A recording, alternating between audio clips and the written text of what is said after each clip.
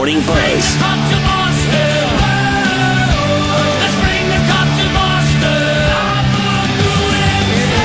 It's all about tonight. I just told Brick, I just played that hype song. I'm ready to run through a brick wall. Swear to God. Game 7 tonight. Boston Garden. We're joined by Nesson's Andy Brickley, of course, former Bruin himself, former UNH Wildcat, just like me. How you doing, Brick?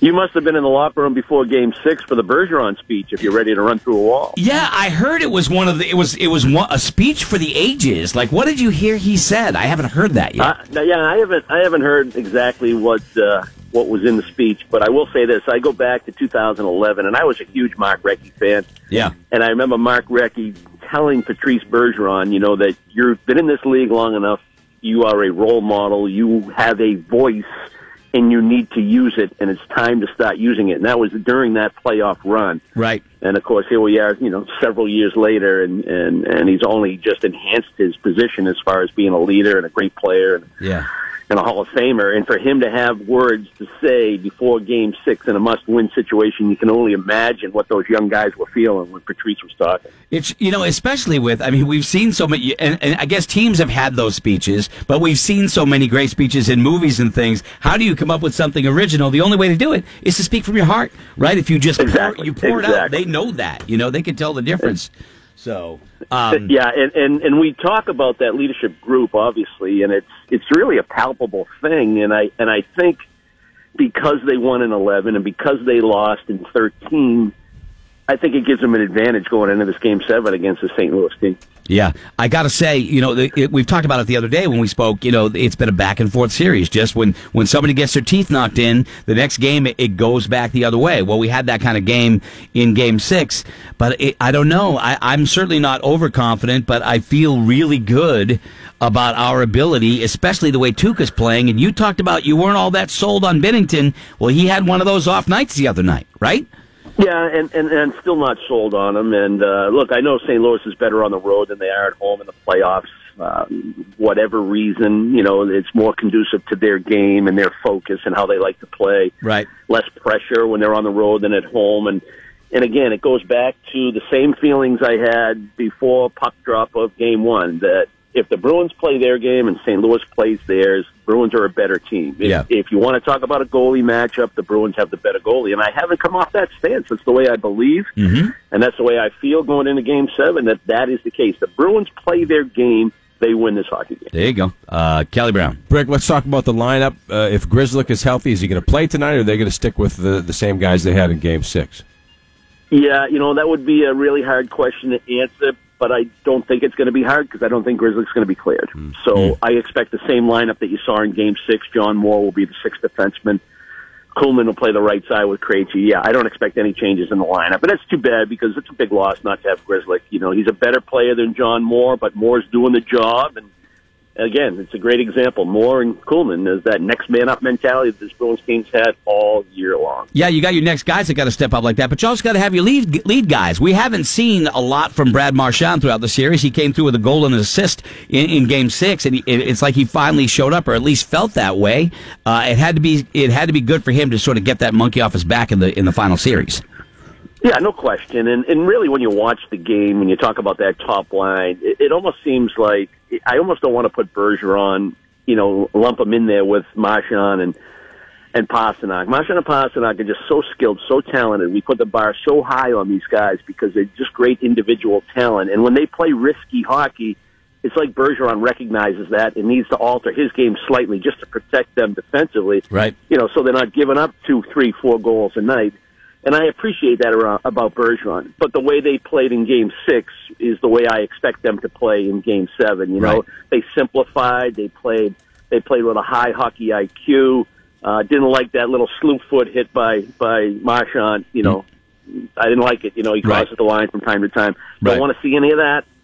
Just play your game and know they know how good they are and they know how important they are to the success of the team. And I think Marchand covers it well when he just says, we don't win it's a total loss. The season is lost if we don't win Game 7 because that's why we're here. And I love that. I love that kind of approach, and I love that kind of thinking and that kind of talk. Yeah, we clearly got to stay out of the box as usual. Go ahead, Kelly. But Craig Berube, as a player, was an enforcer.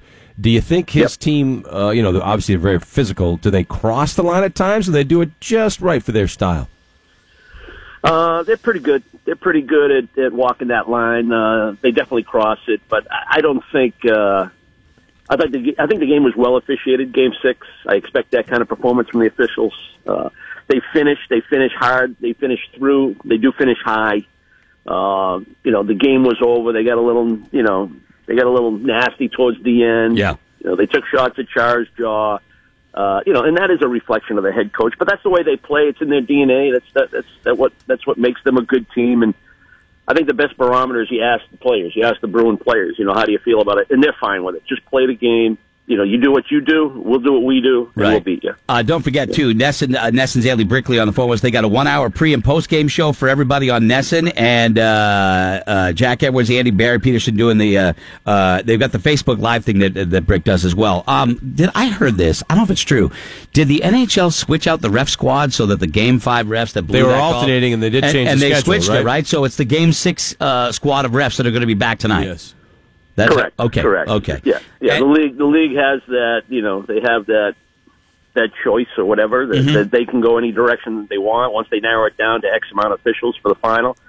And I'm glad they're going with the same two referees, same two linesmen that Game 6 will work Game 7. Game 7, first one in the Boston Garden. I think it's the first one historically that's in the Boston Garden. $15,000, correct. The lowest price tickets, Andy. $15,000. And so here you are, the Nesson analyst.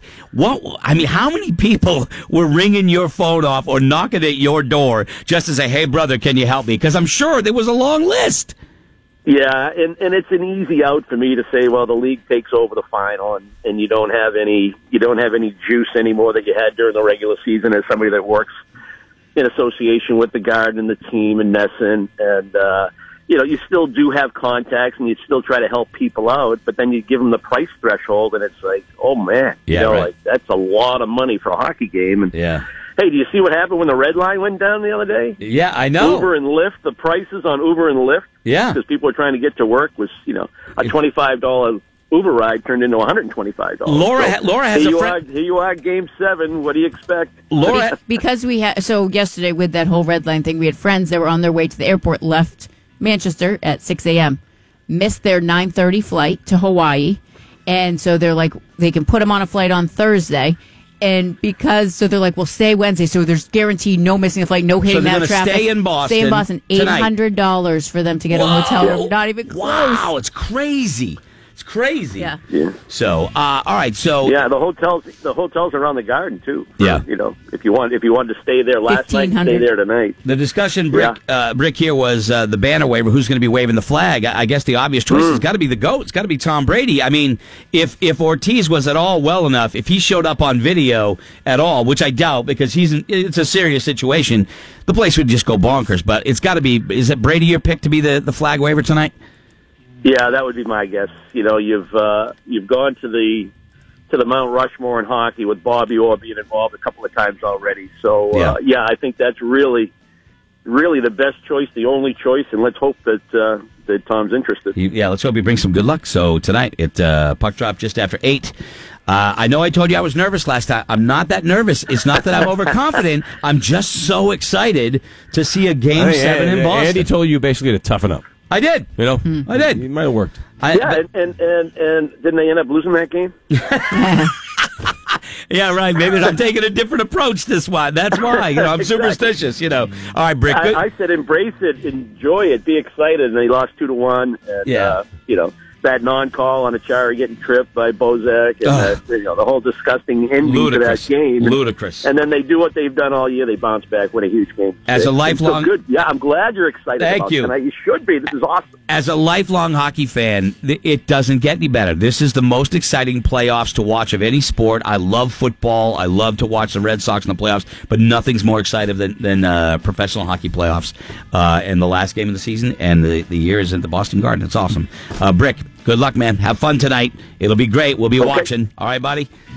All right, take care. Thank you very Enjoy. much. Andy Brinkley from Nesson, everybody. And he does Facebook Live stuff during the game, and they do post and pre- and post-game stuff on Nesson, so check it out. Yeah, I can't even. Last Game 7 of a final in Boston was the Celtics, 1984, when they beat the Lakers. Yeah. I think that's when Larry had to run off the floor and kind of hurt some people with his elbows to get off. Right. But, obviously can't happen with the Patriots. Super Bowl will never, deciding game will never be here. Yeah.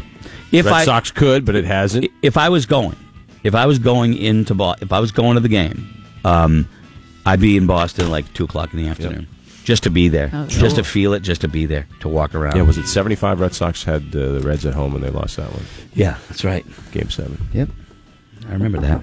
Yep, not tonight. Knock on wood, not tonight, or not today, as Arya Stark said. All right, it is 7:51.